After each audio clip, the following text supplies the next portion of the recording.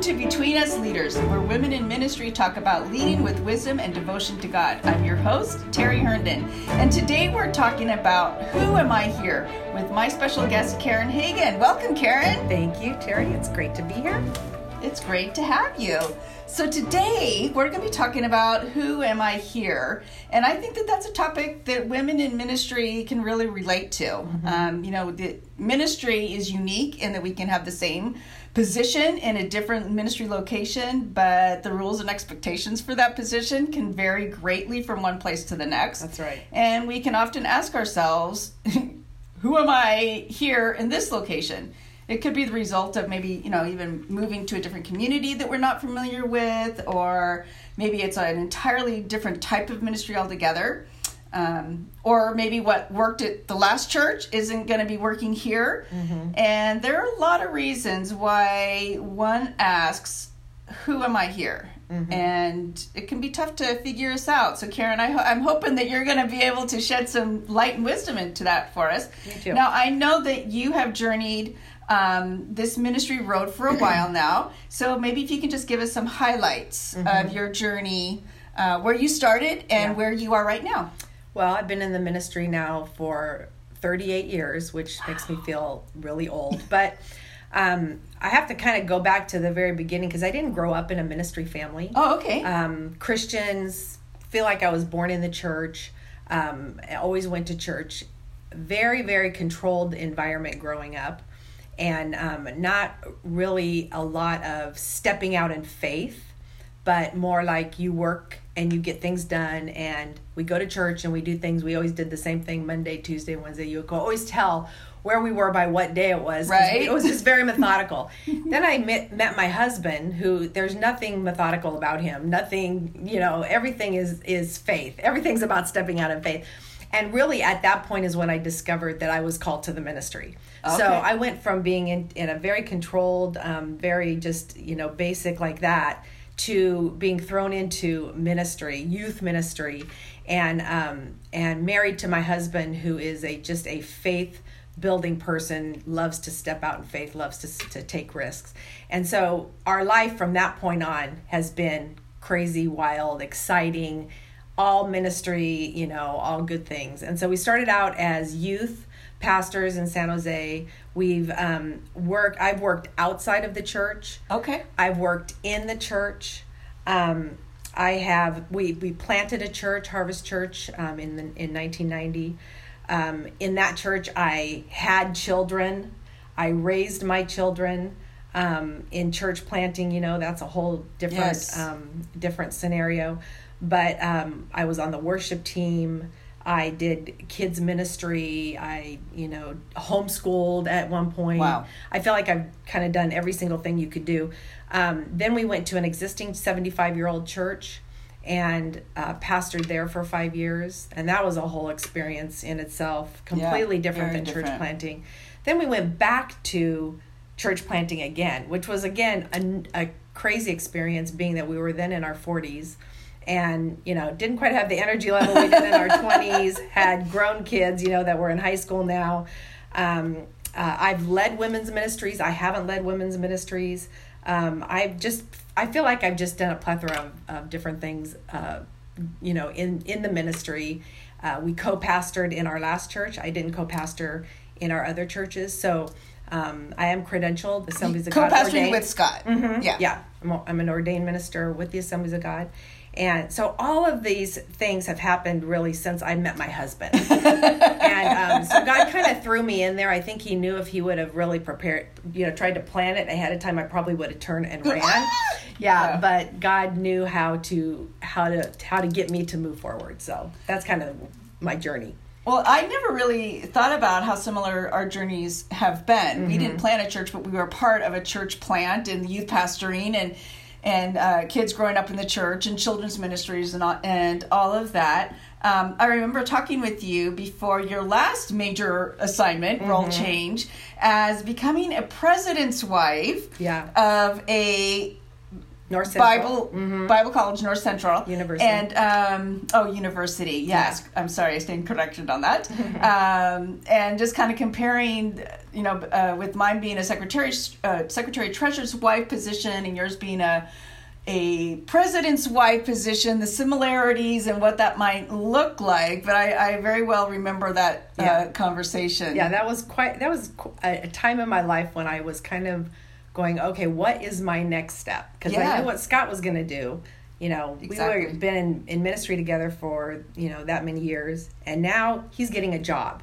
And it's a Christian job, but it is a job. And there isn't a position to where I'm going to partner with him in this thing. So that was quite a big change for me. Yes. Yeah. And so that question of who am I here has been something that's followed me my entire life. I would say that because I would too. Because I've never considered myself, a leader. In fact, I would run from that. So I feel like every position that I have been in ministry has been something that I feel like I have not been qualified for. And yet, God in his mercy and his grace has helped me as I've continued to maintain a heart to learn and a heart to discover not only who he is, but who he wants to be in me and for me in every new situation that I've been in. Yes. So through those discoveries,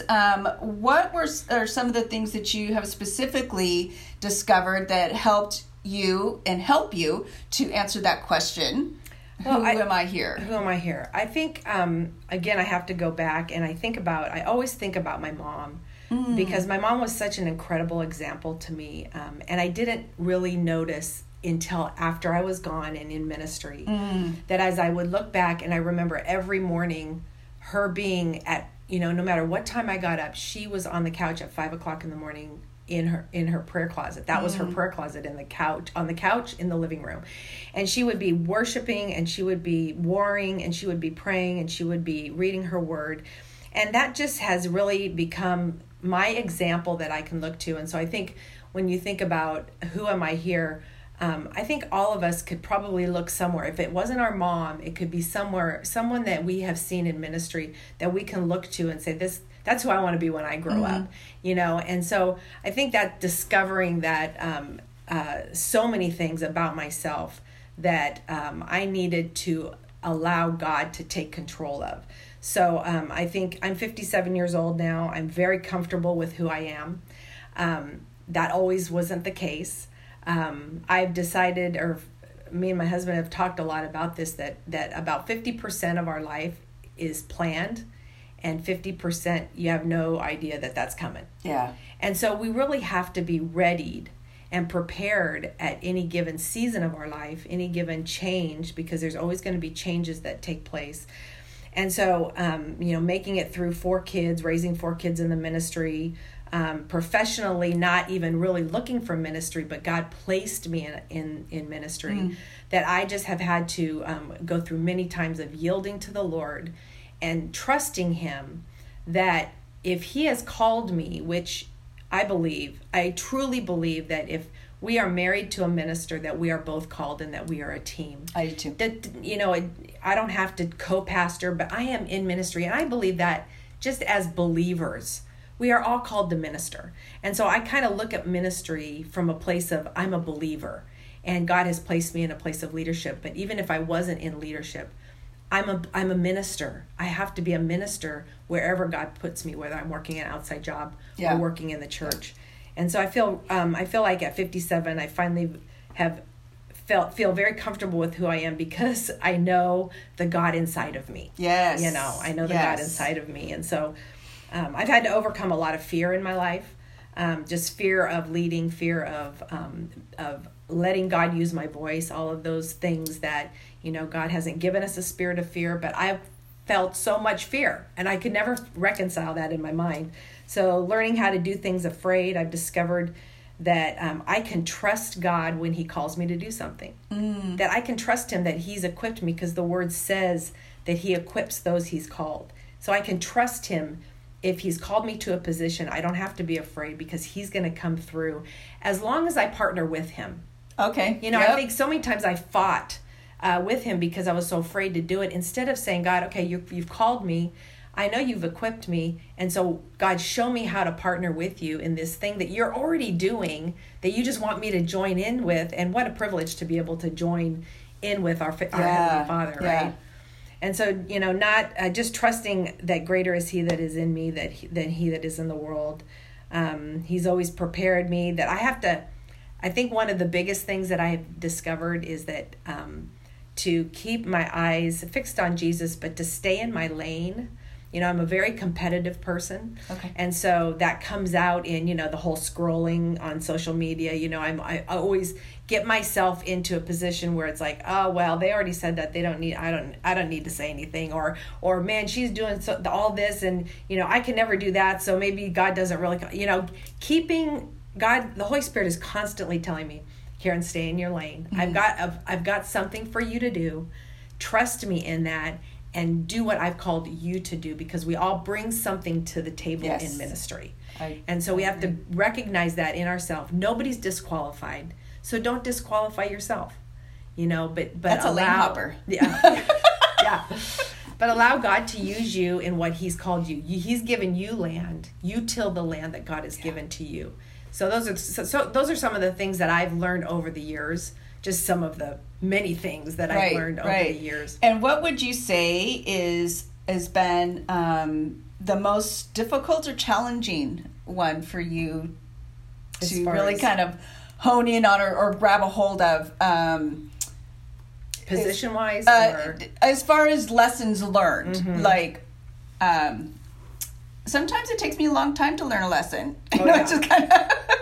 Or it's like, I just don't, you know, I don't like that particular one, you know, or is there one that's particularly... I think, you know, I think I've discovered that I'm a very stubborn person. And so like you say, you know, I don't like this lesson. And I think I've spent too many days and hours trying to control my environment and trying to control the decisions. And I've literally had wrestling matches with God. And I kind of feel like if I could go back, I wouldn't have fought him as much, because there's so much joy and there's so much incredible opportunity and just fulfillment in relinquishing and surrendering to that assignment, to that position, because it's not so much about the positions, it's the relationship that you have with God in your position. Yes. That's going to allow you to be successful or be defeated. You can be in a new position and be defeated because you're just fighting against what God's asking you to do. Yes. But if we partner with the Lord and really say, okay, God, you put me here. So there is something that you have for me to do. But who do you want to be for me here?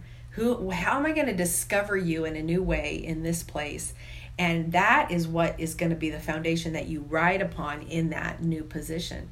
So I've discovered every place that I've gone, every new position, every new job or role that I've played, I have discovered God in a much broader sense, a much larger sense, a much more fulfilling and intimate place, that even to the point of coming here and saying, okay, I'm going to do this podcast with Terry, and I'm not real comfortable with doing that, but God, I was just in the presence of God in my car, just worshiping and saying, God, you want me to be a part of something, and I'm willing, I'm going to partner with you in it, you know? And so you never stop learning that until we get to heaven.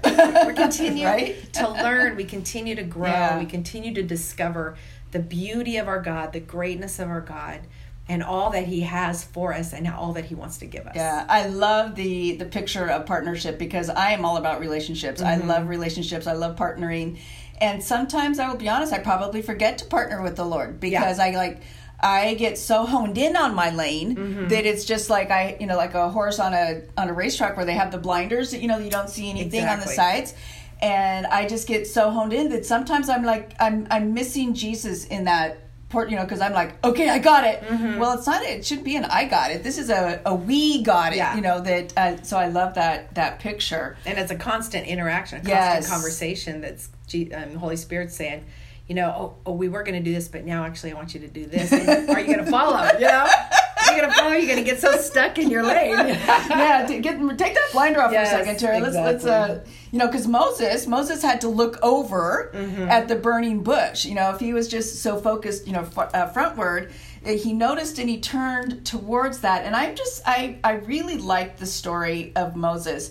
I'm greatly impressed with the patience that God has, with Moses and Moses' calling. And I think that Moses asked that question a lot himself, as far as, who am I? Here he is, a young Jewish boy living and growing up as an Egyptian prince. Such vastness, between those two positions. Eventually, of course, he fled Egypt, and then he became a shepherd, and then God called him to go back to Egypt to slave his people from slavery. And Moses had a lengthy conversation with God, and asked the Lord, who am I that people are even going to listen to me? And God had a lot of patience during this conversation. And towards the end, he gives Moses this tangible object to remind him of who he was. And it was his staff. His staff. That's something that he literally could hold on to. But what I love is that once Moses understood who he was and who sent him, he was a whole different man. That's right. He moved, and his leadership abilities rose to an entirely new level of effectiveness. It was like such a drastic change, but it was that understanding of, who am I here?